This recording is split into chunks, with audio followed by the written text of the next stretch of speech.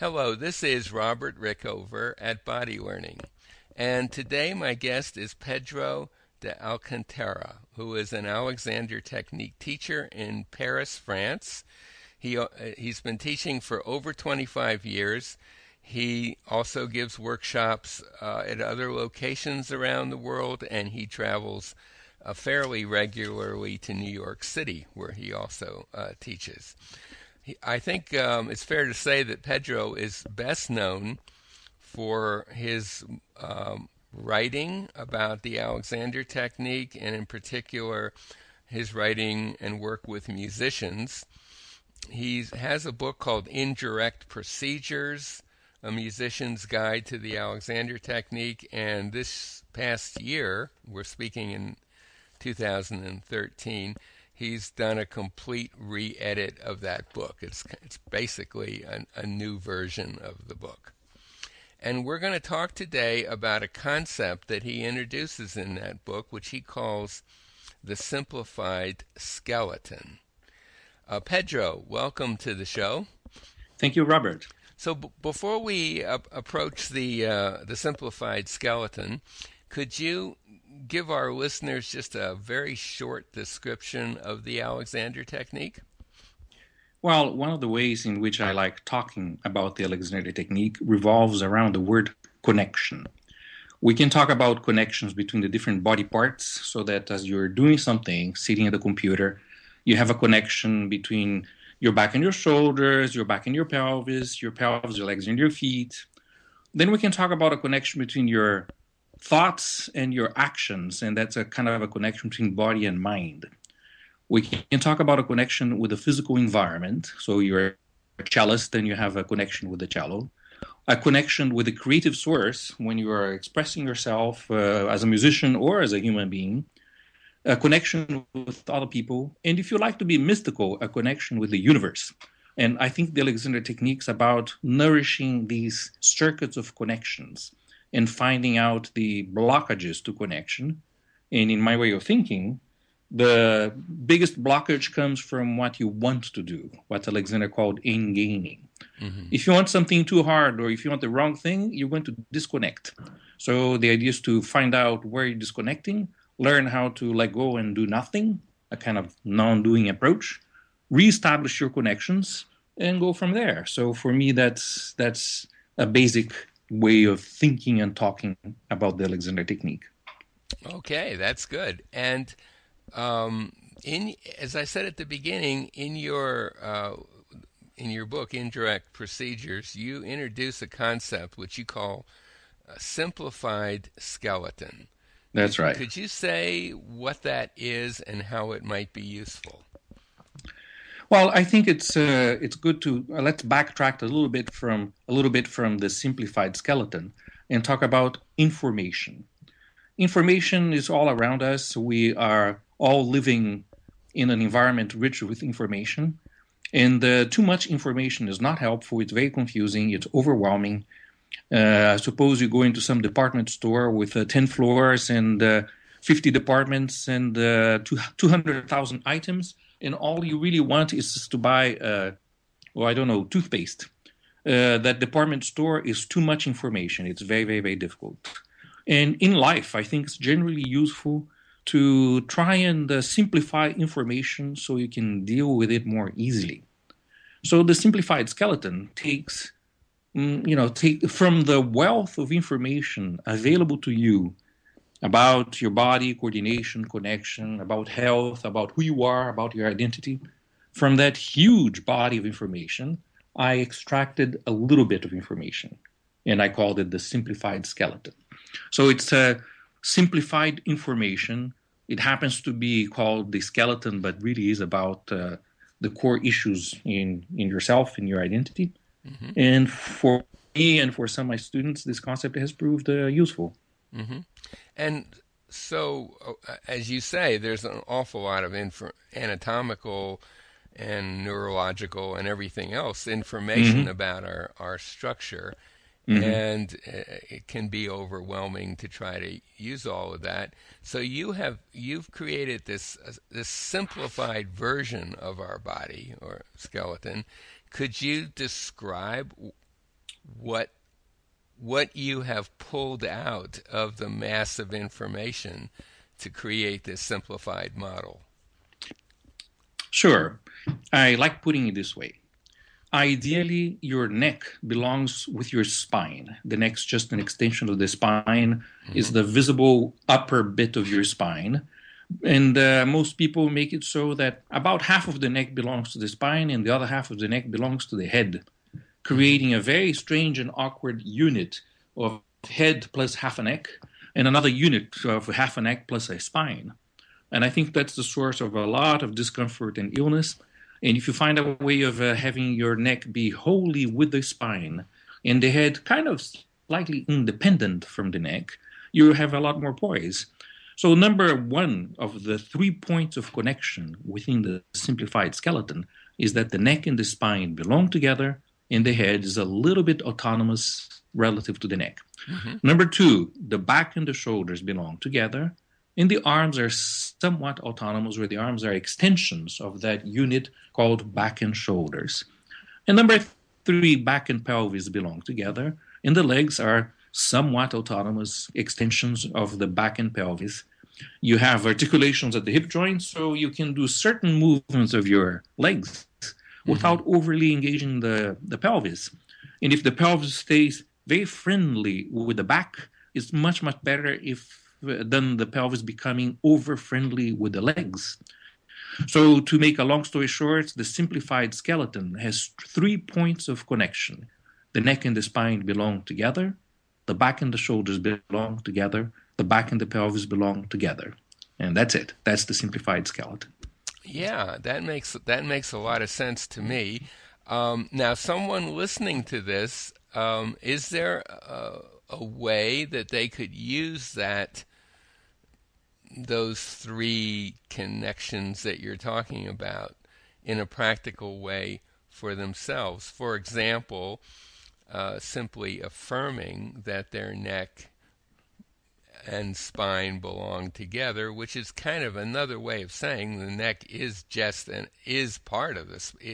The spine includes the neck, but as you say, people tend to create an odd break in their neck.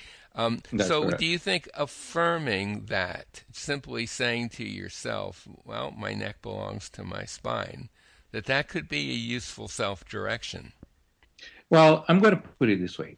I think there's a human activity that everybody does without exception, which is modeling the world. All around you, you have all this information, and you have information inside you, and you pick the things that matter to you, the words, the thoughts, the emotions, and you create a kind of a system for yourself. And everybody has a system. It's inevitable.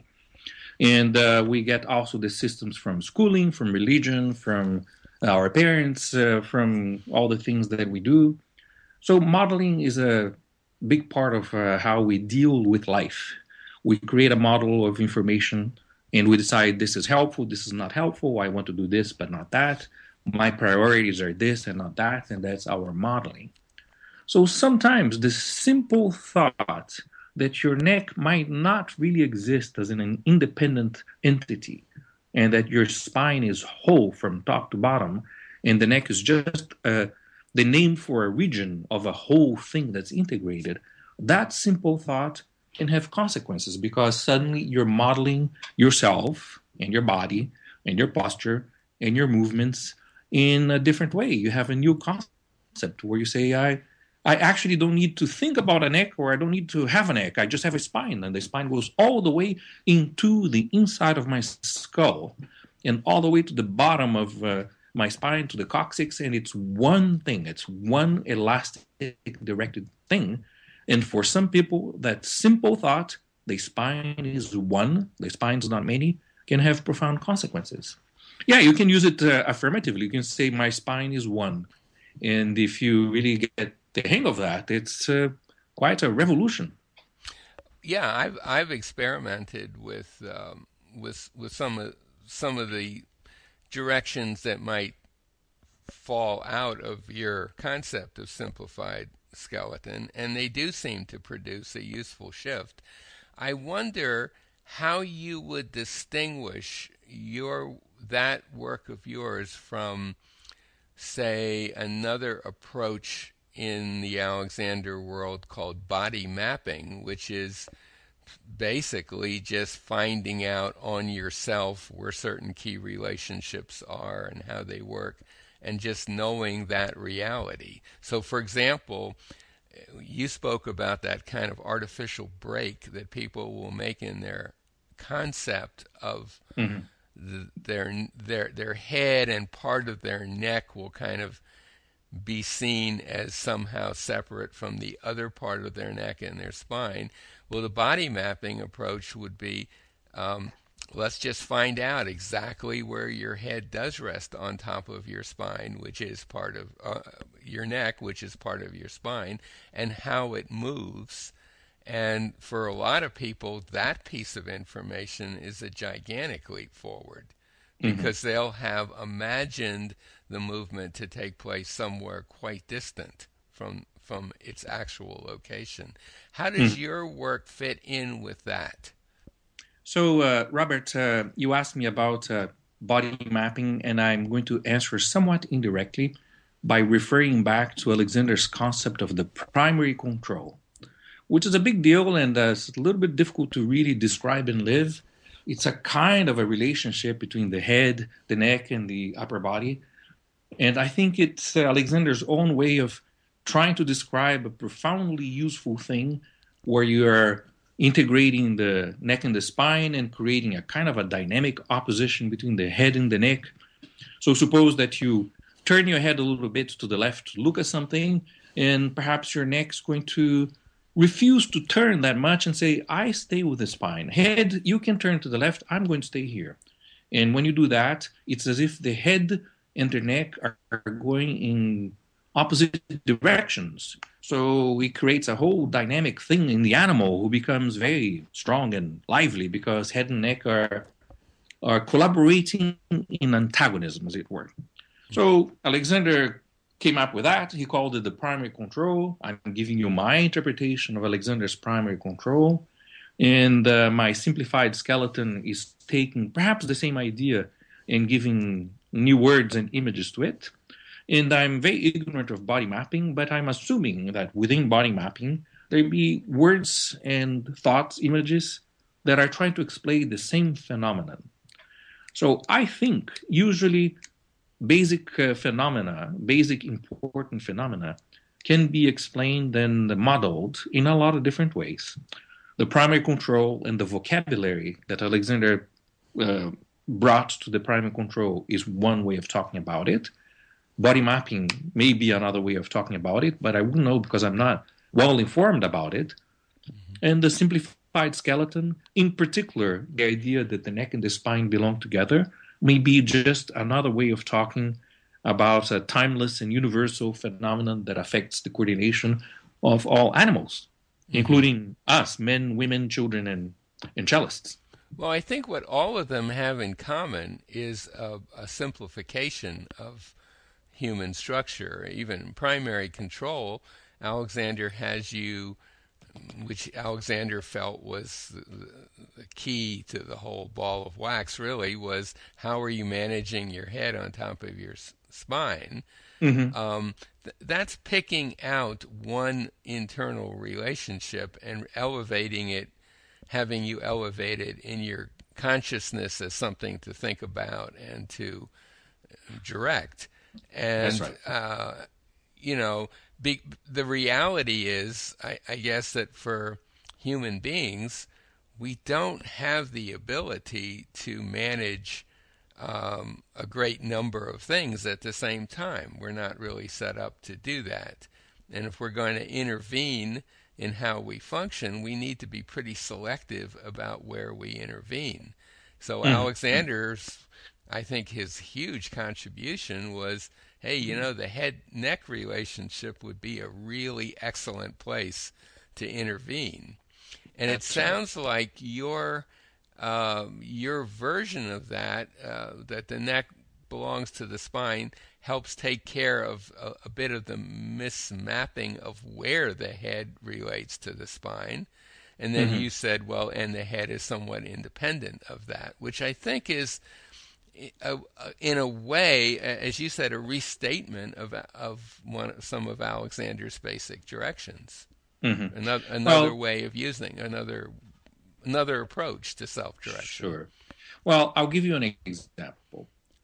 Hmm. Most people, when they talk, they move their heads and they often move their necks, besides gesticulating and using their arms, fingers, shoulders, the whole of the body. But most people, when they talk, they nod a bit. So they are saying something and the head goes up and down. So you have at least three possibilities. One's that you can train yourself to talk without actually moving the skull, where the jaw moves, the lips, the tongue, the vocal cords, the diaphragm moves, but the skull actually stays exactly where it is and it doesn't really go anywhere. And many good singers and actors know how to do that. Many politicians, sometimes when they talk, they know how to do that. Preachers as well. Hmm. It's very convincing when a speaker can talk without moving the skull. It lends a certain authority to the speaker. And it also changes the tone of voice and the color of the voice and the timbre of the voice. So generally speaking, it can be very good for you to train yourself to talk without moving the skull an awful lot. Hmm. Then you can choose to move your skull on the joint between the spine and the skull, and that means that you can nod with your head a little bit, but your neck is not really affected by the nodding. You're nodding with the head, but you're not nodding with the neck.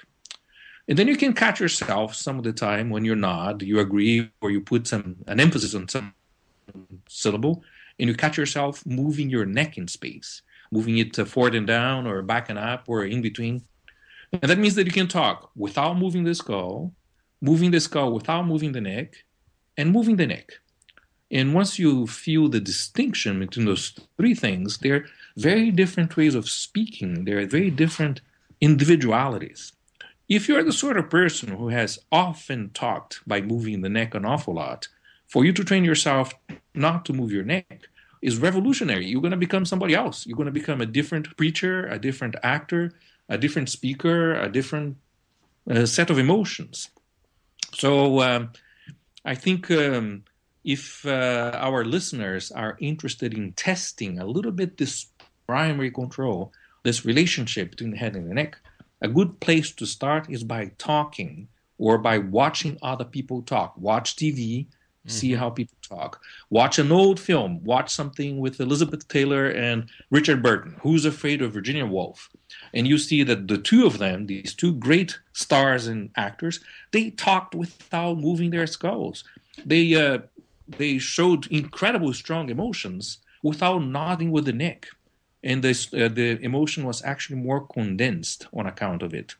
So if you really keep your neck in place with the spine, everything changes. The voice, the emotion, the communication, your force, your personality. I think it's a very good starting point for everyone. And in terms of practicing that for yourself, do you think the direction that you mentioned before, okay, my neck belongs to my spine, and my Mm-hmm. head has some mobility with respect to my neck, but you're going to say, I'm going to minimize that mobility, something along Mm-hmm. that line. Would that be a useful self-direction? Well, I believe that direction works best when it's multimedia. Mm-hmm. When you use words, thoughts, images, sensations, triggers, symbols, anecdotes, haikus, Mm-hmm. and in that sort of song and dance of directions, you find the one that suits you and that gives you this very, very stable neck. So, yeah, you can say, my neck stays, for instance. Mm-hmm. So I'm going to talk and my neck stays. My neck doesn't go. Mm-hmm. My voice goes out of my body, but the neck stays. Mm-hmm. The neck doesn't go out of the body. Mm-hmm. My emotions flow from me to the listener, but my neck stays where it is. I don't have to give my neck to my listener. It's enough that I give my voice and my thoughts and my emotions. My neck stays. I'm offering to our listeners the direction my neck stays. I think it's very useful.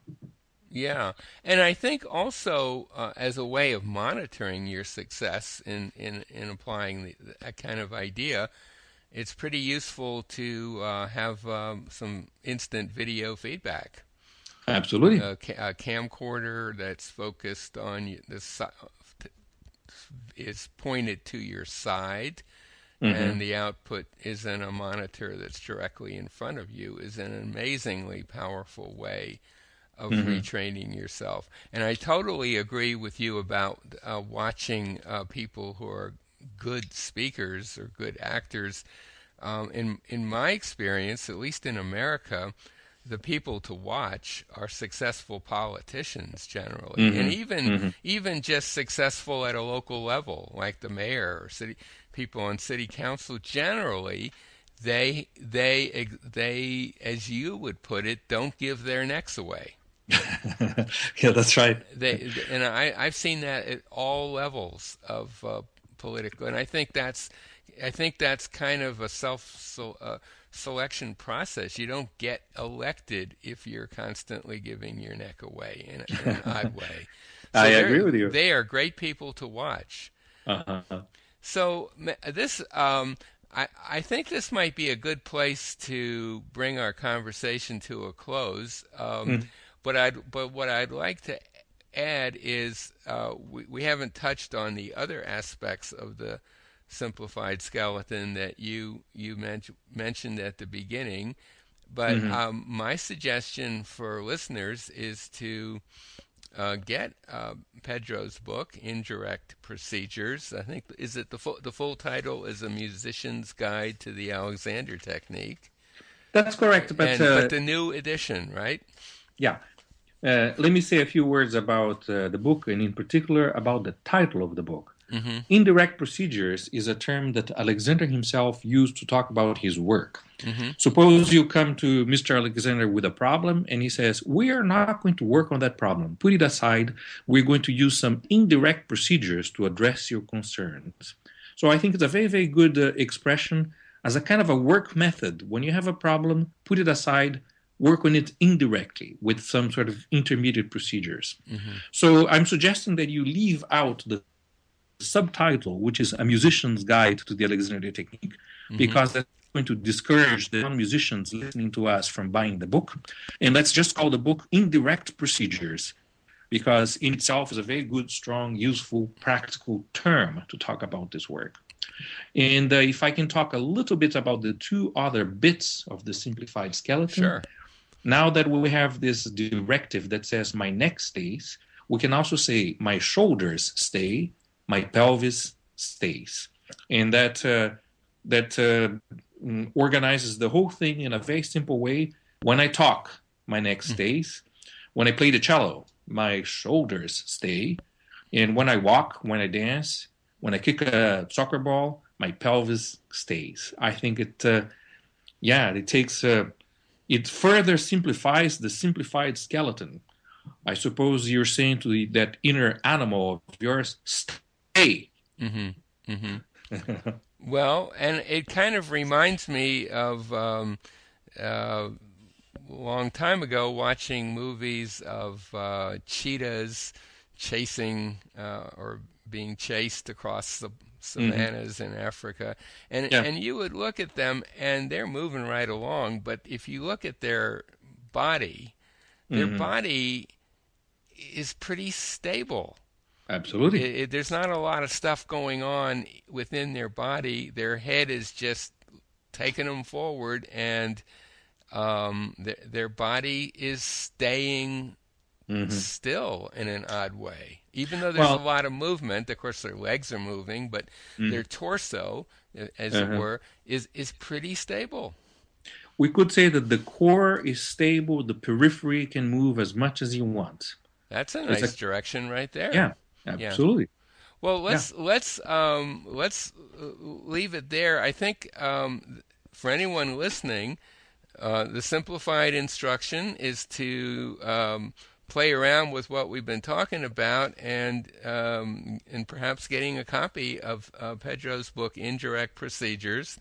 You got it. In particular, to complicate it a little bit, the latest edition, which is completely redone from earlier ones. And Pedro, my guest today has been the author of that book, Pedro de Alcantara. And he teaches in Paris, he teaches regularly in New York, and he teaches at various locations around the world. If you live in Paris or New York, we'll put a link to his website. You can get hold of him. And if you live anywhere else in the world, we'll put a link to a site that has information about how to find an Alexander teacher in your area. Pedro, thanks so much for being on the show today. Thanks for your hospitality.